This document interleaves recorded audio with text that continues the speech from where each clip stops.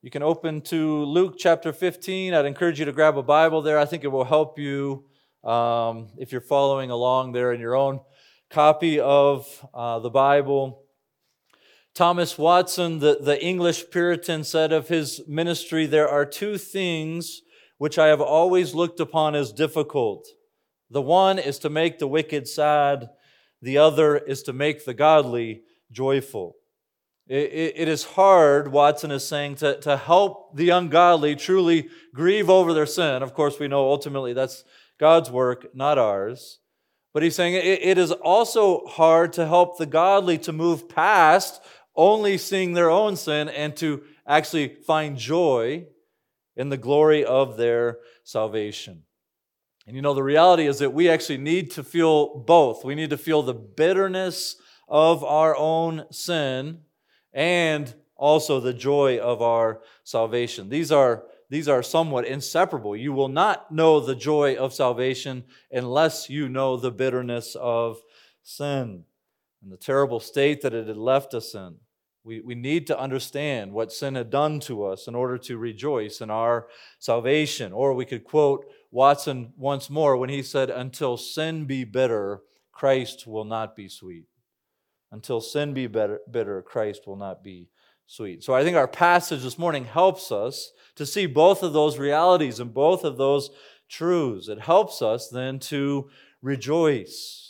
That's the goal this morning, that we would be truly sorrowful over sin in order that we might truly rejoice in our salvation. We want to rejoice with God, who rejoices in the salvation of the ungodly, the salvation of sinners.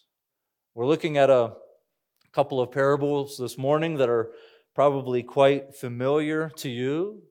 And so we launch into our text this morning with a sense of fear and trepidation, knowing that sometimes familiarity eases our ability to feel the glory of a passage. So let's turn our attention to the Word and trust the Spirit to do His work in our hearts. These parables that we know so well, the lost sheep and the lost coin and the prodigal son, they're actually a response to an accusation that Jesus receives. And that's our first point this morning. There in verses 1 and 2, the accusation. This man receives sinners. Now the tax collectors and sinners were all drawing near to hear him. And the Pharisees and the scribes grumbled, saying, "This man receives sinners and eats with them." At the end of chapter 14, Jesus had said, whoever has ears to hear, let him hear. And chapter 15 opens with what, to the Pharisees at least, would be a surprising audience that has come to hear Jesus. It's not the religious elite, it is the tax collectors. In chapter 3 and in other places in Luke, we've seen what these tax collectors are, what they represent. We saw really the nature of their sin in a sense when they came to John the Baptist and they said, "What must we do to do deeds in keeping with repentance?" And John said, "Well, quit overcharging people for their taxes. Only charge what is due." So we see that these tax collectors were known for defrauding, known for stealing. We saw that they had a certain quota that they had to meet to pay the Roman government, and then they could charge sort of above and beyond whatever they thought they could shake you down for. So the tax collector was a robber. He was a thief. They used their position to abuse and to steal. And these were Israelites who had, in a sense, sold out to Rome. They're abusing their fellow Israelites to pad their own pockets. They were numbered in the eyes of this society with the sinners and the prostitutes. A tax collector couldn't testify in court because tax collectors are liars. This is who is surrounding Jesus, tax collectors, and who else is there? Sinners. This is a more generic term just for those who have broken God's law. They are unclean. Some may have even abandoned Jewish lifestyle and embraced the Gentile occupiers, like the tax collectors have done. And this isn't a small group of sinners that is around Jesus. In fact, I think the NASB does a good job here of saying all the tax collectors and sinners. These are the types of people that are gathering around Jesus. Now, obviously, it's a bit of an exaggeration to say all of them, but it's an exaggeration to make the point. And the point is clear that Jesus is surrounded by those that have been pushed because of their sinful lifestyles to the margins of society. They have failed to keep the demands of the law. These aren't just folks that the Pharisees think have really botched up their life. These are folks like you and I who have truly failed to live a life pleasing to God, truly failed to walk in righteousness. And so the self-deceived Pharisees are disgusted as they look on, as they see this crowd of thieves and robbers and sinners who are surrounding Jesus. They can't believe that he wouldn't keep better company, and so they grumble there in verse 2. This man receives sinners and eats with them. In the original language, it sort of front loads that word sinners as if to highlight it, say, this man, sinners. He eats with them. He eats with those type of people. This is a not so veiled accusation against Jesus. Much like was made in Luke chapter 7. If this man was God, he would know what type of people are around him. He would know that this woman is a sinner. He would know that these people are sinful. So the veiled accusation is this: Jesus is not righteous because he does not keep a boundary between him and the unrighteous. Jesus is not righteous because if he was, he would keep himself from these type of people.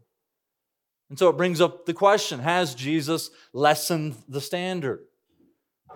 Is he in defiance to Psalm 1? Is he running with those? Is he walking in the counsel of the wicked?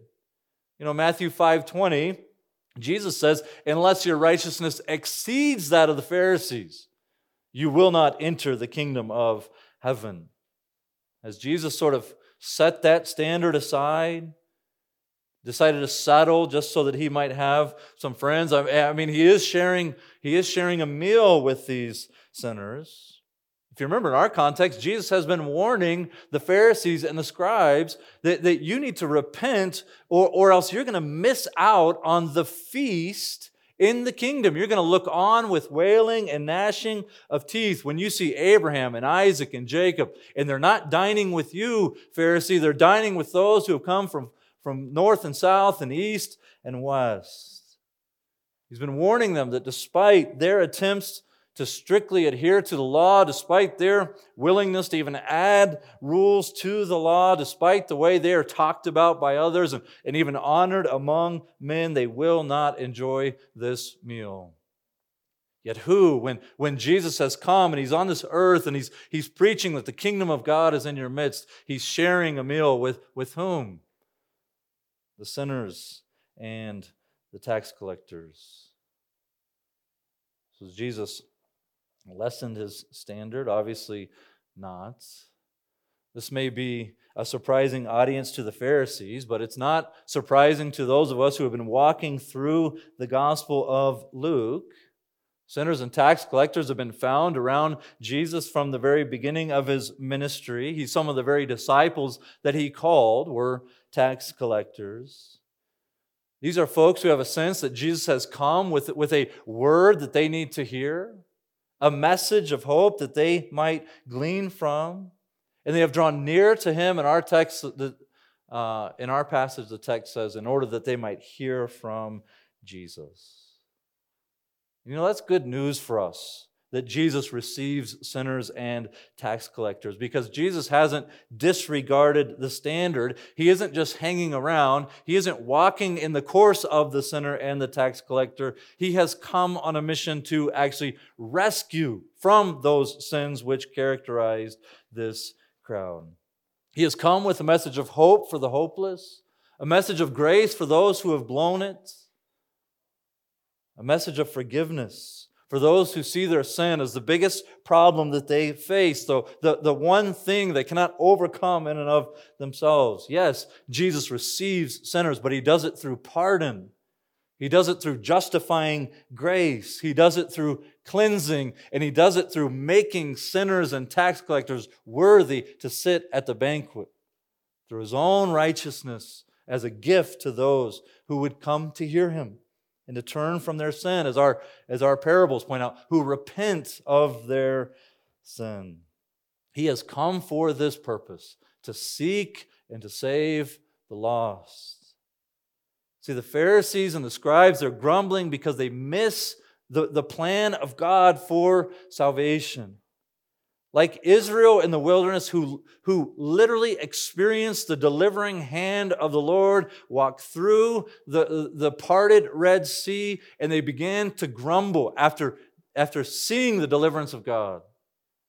These Israelites, they look on, they see the Son of Man who has come to bring deliverance, and like those in the wilderness, they grumble. They grumble and they complain because they've missed what God is up to in sending Jesus. They've missed the whole point of why He's receiving sinners and sharing a meal with them. And so it's in light of this accusation that Jesus sets out to teach. And He teaches by means of 3 different parables. Really, chapter 15 is a coherent unit. But you know what? I figured if we slowed down in the really hard passages in Luke, if we stopped and said, well, what does it mean that you have to hate your brother and your sister and your mom and your dad? And if we slowed down when we said, take up your cross and follow me, and well, we might as well slow down a bit and get some comfort here from Luke chapter 15. So I hope for us this morning to feel the joy of those words that Jesus receives sinners. That Jesus receives sinners. But in order for us to, again, find joy in those words, we need to first see ourselves as those who are lost or those who are unworthy to be received by Jesus. And I think these parables, again, they help us to see these truths. That brings us to point number 2 this morning, the mission. Jesus came to seek and to save the lost. That word "so" in verse 3, that's why I'm sort of tying the parables to the accusation. Let's us know He receives the accusation, so He told them. Who's them? That's the Pharisees and the scribes. So He told them this parable. What man of you, having 100 sheep, if he has lost one of them, does not leave the 99 in the open country and go after the one that is lost until he finds it? Also look there in verse 8. Or what woman, having 10 silver coins, if she loses one coin, does not light a lamp and sweep the house and seek diligently until she finds it?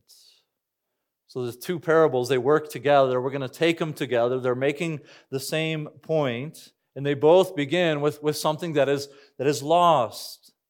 A sheep that is lost at the end of the day, and a coin that's lost in a dark and dusty home.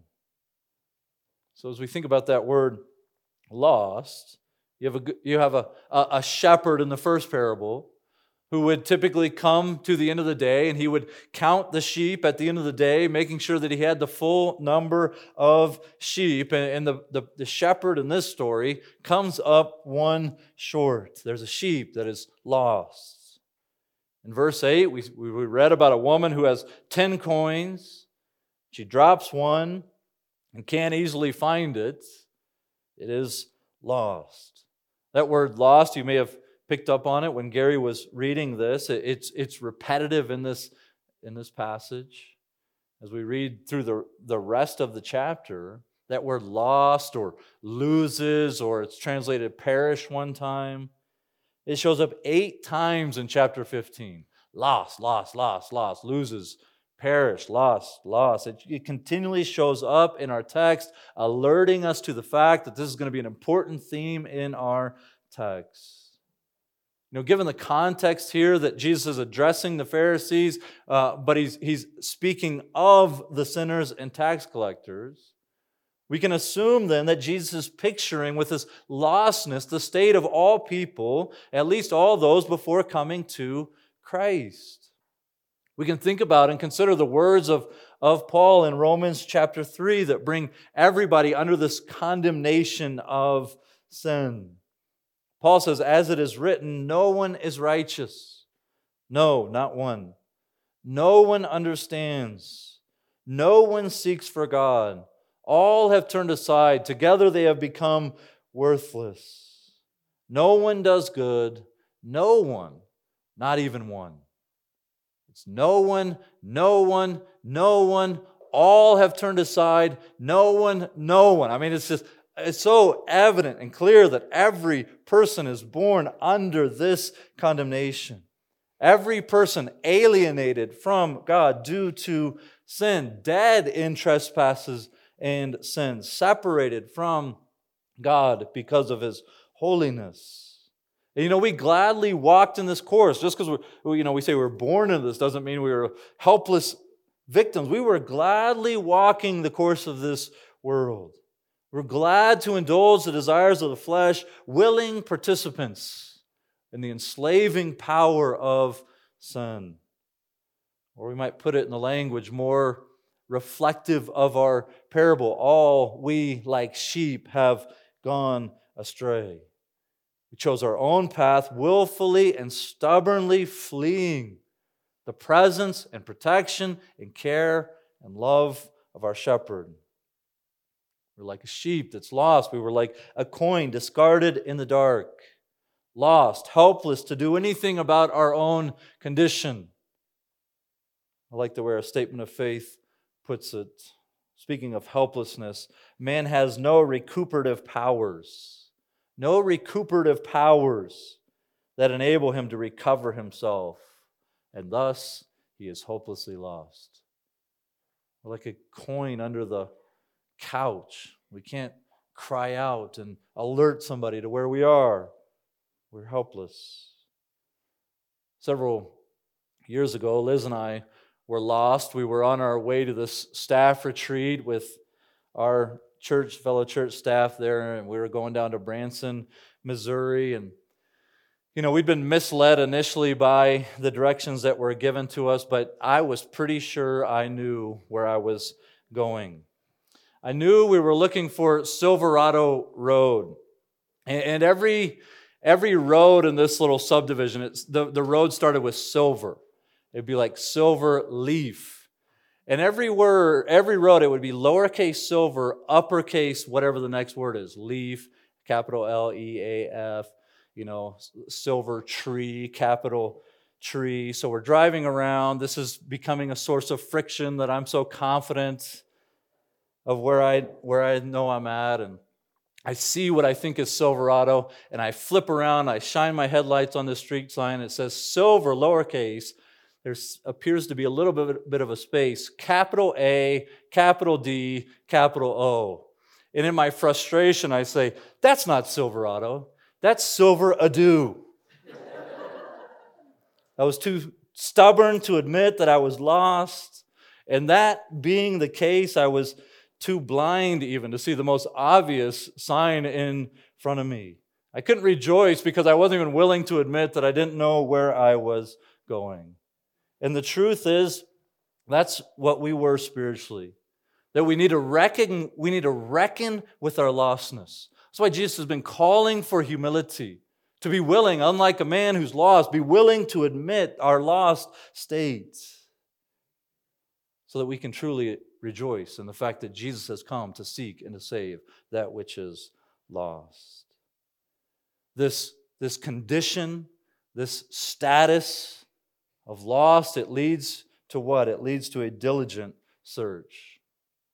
The shepherd could have said, hey, I got 99 out of 100. That's not bad. The lady could have said, I still have 90% of my money. I'm just going to take that and stow it away so I don't lose anymore. What do you do when you lose something, but it's not that big of a deal to you? You say, it'll turn up. It'll turn up at some point, but what do you do if you're missing something that really matters? If you're missing a child in the mall, or you're missing your wallet, what do? You diligently search for that thing or that person. And so which of these then characterizes God in this text? Does he say, they'll turn up? No. Look at the end of verse 4 there. What man of you, having 100 sheep, if he has lost one of them, does not leave the 99 in the open country and go after the one that is lost? How long? How long do you go after this thing until he finds it? Or look in verse 8. How is this lady looking? She lights a lamp, she sweeps the house, and she seeks diligently until the coin is found. This is a diligent, it is a persistent, and in the end, it is an effective search. What is lost is indeed found. You probably noticed that in each of these parables, you're introduced to a main character in the very beginning. In verse 4, what man of you? So we have a man, or verse 8, what woman? In verse 11, we'll see next week, we've got a dad with 2 sons. And so what's going on in these parables? Why these main characters? The point of the parables is not to say that God is a shepherd, although we could talk about Christ being a shepherd. But these are parables, remember? It's not to say that God is a woman, right? It's not to say that God is a father, although God is Father. But what's going on in this specific instance, in these specific texts? What is Jesus trying to teach us? He's comparing the attitudes and actions of a shepherd, of a woman, and of a father to the attitudes and actions of God. In other words, if a shepherd does this, or if a woman does this, or if a father does this, and has this sort of attitude, and searches this diligently, and has this level of compassion, if this person does this, how much more does God then display these attitudes and actions? And one of the things we see in God is His willingness to go to extreme lengths to rescue that which is lost. These parables really illustrate for us what is made explicit in Luke 19:10. The Son of Man has come to seek and to save the lost. So what extreme lengths has God gone through? Well, one of the things that wouldn't be far from the mind of those who are hearing these parables is the danger of a shepherd who puts all the sheep away at night and then realizes one is missing and has to go find the lost sheep. There are dangers of predators, dangers of robbers, dangers of the terrain. This shepherd would have been putting his life on the line by going after the one. We know that the diligent search by God through Jesus of the lost would actually require the life of the shepherd, would require the life of Christ. Jesus has come down into this world to save. And He moves intentionally. We see it really, really clearly in Luke. He moves intentionally towards the cross and does not rest. He does not sit down until He has made atonement for sin, bringing righteousness as a free gift to those who turn from their sin and turn to Him. You see, Jesus, He's come to rescue. He's more than just a friend to the sinner. He is that, but He's more than that. He's a gentle Savior who gave up His life to accomplish His mission. We see His gentleness even in the way that when the shepherd finds the sheep, what does He do? He picks it up and He puts it on His own shoulders and He carries it home. He's a gentle Savior. He's the kind of Savior that finds the lost. He seeks them. He sacrifices for them. He picks them up in the muck and the mire of this world and carries them on His shoulders till He's home. One thing that Jesus often does in His parables, and He likes to do this with the Pharisees, is he sort of puts the person in the predicament that the parable sort of develops. So He begins by asking the Pharisees, which of you would not do this? Which of you would not do this? He's trying to put them in the predicament to where they would say, oh yeah, I would do that. I would go find the lost sheep. I would search until the sheep is found. But if these Pharisees really understood what Jesus is driving at, if they understood the intention behind the parable, they would understand that actually they haven't done that.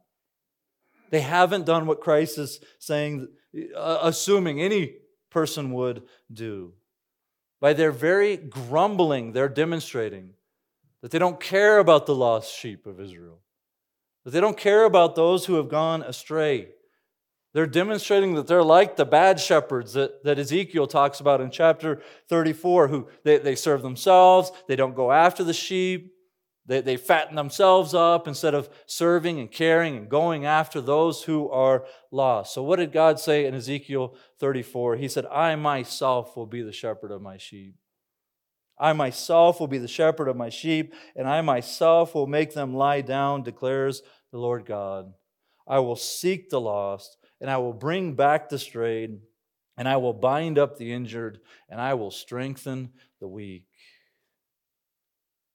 God says, I will be their shepherd. And in Jesus Christ, we have the Son of God, the Son of Man, who has come to be the chief shepherd. The one who laid down his life, the good shepherd, lays down his life for the sheep. And it's the sinners that are there. It's the tax collectors. In other words, you could say it's the humble. It's those who recognize their need, who saw in Christ one who had come to rescue. One who had come to seek and to save the lost, to bring back the strayed, to bind up the wounded, to throw on his shoulders and to carry home and to strengthen the weak. They came to him with no pretense of their own righteousness. They had no righteousness to cling to. They understood their lack of righteousness, and they've come to hear from the Savior. There's another similarity between these two parables then that we must see, and that's the result of the successful search. You not only see that something is lost and something is found, highlighting Jesus' ministry. I'll just put those two together and make some new word myself. Not only see his mission to seek and to save the lost, but third, we see the response.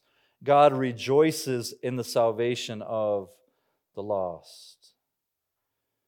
As we've seen, even in the Gospels, as we've walked through, a lot of these big moments in life were sort of corporate events. We've seen funerals where the whole community has come out to grieve together. And so the opposite is true, and we see that in these parables, that just as loss was mourned communally or corporately, so the joy of something being lost and then found is shared together. It's shared in community. You see it in both the shepherd and you see it in this woman in our story. Look there in verse 6. And when he comes home, what does he do? He calls together his friends and his neighbors, saying to them, "Rejoice with me, for I have found my sheep that was lost." Again in verse 9, when the lady finds the coin, what does she do? And when she has found it, she calls together her friends and neighbors, saying, "Rejoice with me, for I have found the coin that I had lost." The joy in recovering the lost sheep or recovering the lost coin is one of those things that goes so deep that the shepherd and the woman, they can't keep themselves from gathering people together and say, "This joy is too big. I need you to rejoice with me." Surely you've had moments like that where something happened to you or something happened for you, and your first thought is, who can I tell? I need to call my wife. Or if you're single, I need to call my best friend, or I need to call my mom or my dad. I need to tell somebody about this thing that has happened to me. And that's sort of joy that's pictured in these parables. The shepherd's not content just to go home and say, "Well, that was cool." He's rejoicing, and this joy spreads to the whole community. Remember the logic of the parable. What we're saying is happening with these main characters. If a shepherd finds a sheep and he calls the whole town together to rejoice, and if a woman finds a coin, it would be like one's day worth of wages. With minimum wage today, that's probably like $400 or $500. No, I'm just kidding. But if that little coin produces this much joy, how much more does God and the angels in heaven rejoice over one sinner who repents? In fact, Jesus, who is God, makes this explicitly clear in verse 7 and in verse 10. He sort of applies the parable. Just so, I tell you, there will be more joy in heaven over one sinner who repents than over 99 righteous persons who need no repentance. Or look there in verse 10. Again, Jesus applies the parable. Just so, I tell you, there is joy before the angels of God over one sinner who repents. It's interesting, before we get to the content of the idea of one sinner, it's interesting, though, that again, this is Jesus speaking here authoritatively. How does Jesus know what brings joy in heaven? Because he came from there. Right? So this is again a passage packed with Christology. He's speaking with the authority of the Son of Man. But notice what he says. There's much joy in heaven over one sinner who repents. Jesus cares about the one. God rejoices over the one sheep out of 99 in one parable, one coin out of 10. Yet that one was reason to rejoice. Heaven rejoices one at a time, you could say. You know, I wonder if you or I can allow these thoughts of God to sort of sneak in, that He is one who is sort of reluctantly saved. That He just sort of reluctantly saved you or I. In reality, there's sort of a reverse pride associated with this idea of saying, well, God could never love someone like me. He must have just turned a blind eye when I came into the kingdom. I think Dane Ortland gives a helpful illustration in that book, Gentle and Lowly. Many of you have read that, but he says, imagine a missionary a medical missionary who's going to the jungles in Haiti, and on the way in, he's driving past village after village and seeing people with curable diseases and curable maladies, and he gets to the point where he is going to set up his clinic. Do you know what would bring the missionary the most joy? It would be those with the malady coming for a cure. That would bring the missionary joy, because that's the purpose for which he came. He wouldn't look on and say, oh, great, here comes those people who are diseased and paralyzed. In the same way, God delights in saving sinners. And He rejoiced when He saved you. He didn't think to Himself, oh, great, here comes Roy or Angie or Jean or Dan. Heaven erupted when you repented of your sins and trusted in Christ, and God saved you from the consequences of your sin. So if it's not humble for me to say, God could never love someone like me, how should I think about humility? J.C. Ryle says this: if we take comfort in our own love to Christ, we are building on a sandy foundation. But if we lean on Christ's love to us, we're on a rock. So instead of highlighting our own value, our own great love for God, instead we look to Christ and see His great love for us. We can look to the cross and be confident in God's love. He demonstrated His love there for His people. Out of love, He came and rescued you. Out of love, He opened your eyes to see your lost state. Out of love, He granted you repentance and faith. And out of love, He justifies you and keeps you secure. You know, it may sound humble. God could never love someone like me, but what we're actually saying is God only loves the lovable. We think we're throwing ourselves on the bus, when in all reality we're demeaning God's sort of love. He loves the unlovable. And it's this Spirit-given recognition of the fact that we were unlovable, we were lost. The Spirit gives us that recognition, gives us the ability to turn from our sins and to trust in Him, and then there's an outbreak of joy in heaven. That recognition of your lost state is actually what differentiates the Pharisees from those who are found. Notice again Jesus' words in verse 7. There's more joy in heaven over one sinner who repents than 99 righteous persons who need no repentance.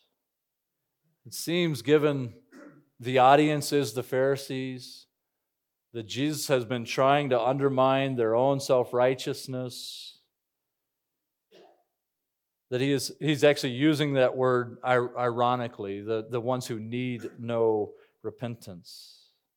It isn't that the Pharisees don't need repentance, it's that they don't recognize that they need repentance, and so they then never turn to the Lord. It's the same point Jesus made in Luke 5 when he said, I've come to seek and to save, it's not the well who need a physician, it's the sick. Well, was he patting the Pharisees on the back saying, you don't need a doctor, you're good? It's not when John the Baptist saw the Pharisees, he called them a brood of vipers. It's not that they don't need repentance, it's that they don't know that they need repentance, so they will never then repent. Jesus does the same thing with Simon in Luke chapter 7 when he says, this woman loves me because she recognizes that she's been forgiven of her great, great sin. Simon, you don't see it. You don't see it, so you don't love me. The so-called righteousness of the Pharisees was a self-justifying righteousness. That's what Luke said when somebody wants to wiggle out of the command of God to love your neighbor, seeking to justify himself. He asks, who is my neighbor? The Pharisees actually needed to do what the sinners and the tax collectors needed to do, which was admit their lostness, admit their need for Christ, and to turn to Him. But for you this morning, if you've come to Christ, you are the lost sheep that has been found. You are the lost coin located in the dark and have been brought back into the light. I was not planning on telling the story, but I was at a camp one time, and it's hard to find good camp speakers. And this guy, I'd heard him before, and he did pretty well, but somebody must have made him mad in the last year because he came back, and it's like he hated the church. It's like he hated the church. And he took this parable, and he said, I think somebody got a hold of him before church said, in our group, we got a bunch of self-righteous kids, and they don't care about the unbeliever. And so he took this parable and he said, you know what? God loves you less than the unbeliever. He leaves you to go to the unbeliever. And I thought, so we go back to our breakout room, which is my chance to then fix what was said. What's funny, I didn't even have to teach the text. I just asked the kids questions. These are kids. Who's Jesus speaking to? Pharisees. Okay, what do we know about the Pharisees? They're self-righteous. So is Jesus saying that they don't need repentance? No. What's he saying? He's saying that they don't know they need to repent, so they're never going to repent. So guess what, youth group, or guess what, Southern Hills Bible Church? You're the sheep. You're the sheep that's been found. You're the lost coin. You can delight in your salvation. You can enter into the delight that God feels when He saves sinners from their sins and applied it to you through the Holy Spirit. Certainly, we aren't above rejoicing in the things that bring God the Father and the angels in heaven great joy. It's interesting to me that the Pharisees were reminded of their sin by the tax collectors and the sinners are reminded of their sin by these Pharisees. And Jesus tells a parable to come to their defense and say, no, I've come to rescue them. I've come to save them. I've come to bring them out of darkness into light. I've come to heal them from the disease which is sin. So we should be driven then to delight in that which brings God delight.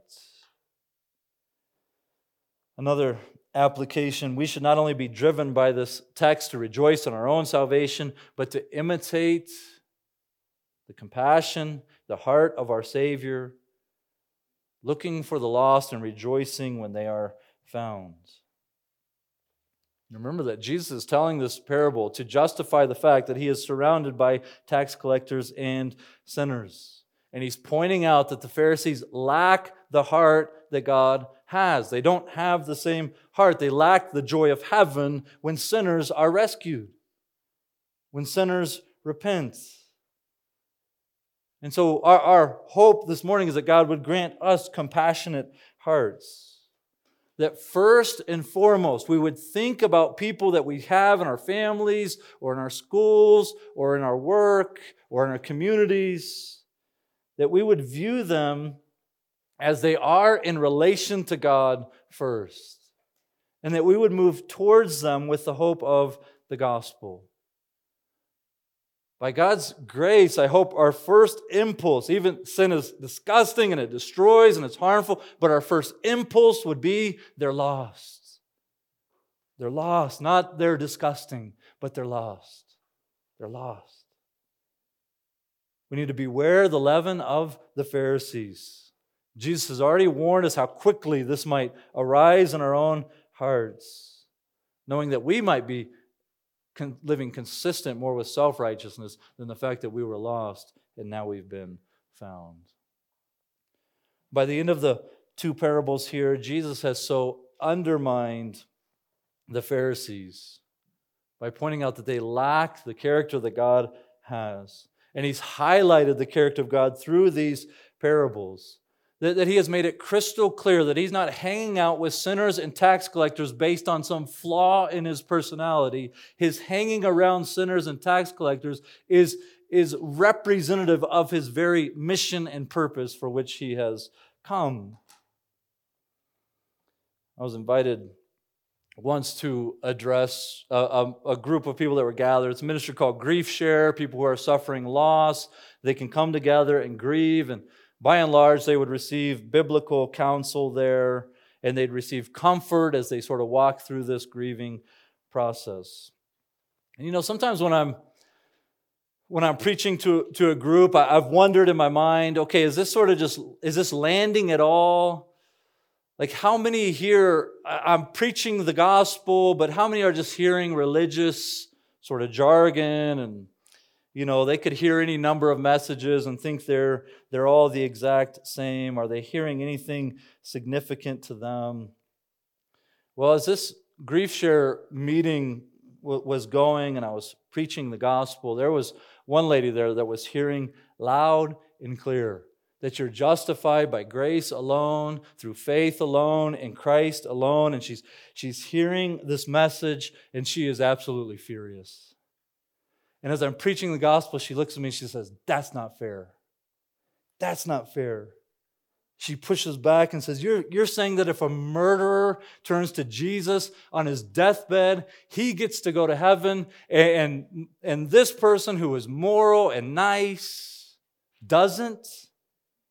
Just how he is in relation to Jesus? She heard that Jesus receives sinners and she was beside herself. And in her anger, she actually captured the gospel pretty well. A murderer can turn to Jesus on his deathbed and receive grace and mercy. He can be found even on his deathbed. And like the Pharisees here, what was meant to be an attack on the gospel actually highlighted the beauty and glory of Christ. She's not unlike the Pharisees here. They're grumbling. They're grumbling about Jesus, and amazingly, they grumble the gospel. This man receives sinners, and he eats with them. The Pharisees thought it was an attack, but those are the most hope-filled words that we can hear this morning. And to that we say, praise God, or we would have no hope. The very thing that repels the Pharisees from Jesus is actually the very thing that draws the humble to him. It is the reason we sang the songs we sang this morning. It is a reason to rejoice. It is the reason heaven erupts in joy when one sinner repents. So for us this morning, we might say, join the heavenly chorus and rejoice in the God of your salvation. Let's pray. Father, may we avoid what Peter warns, that we might become blind to the hope of the gospel, and we might become unfruitful and ineffective. Lord, keep us from that. May we glory in the fact that we were lost. There's nothing in us. We had no recuperative powers in and of ourselves, yet Christ came, made a way, drew us, saved us. Lord, thank you for the gospel. In Jesus' name, amen.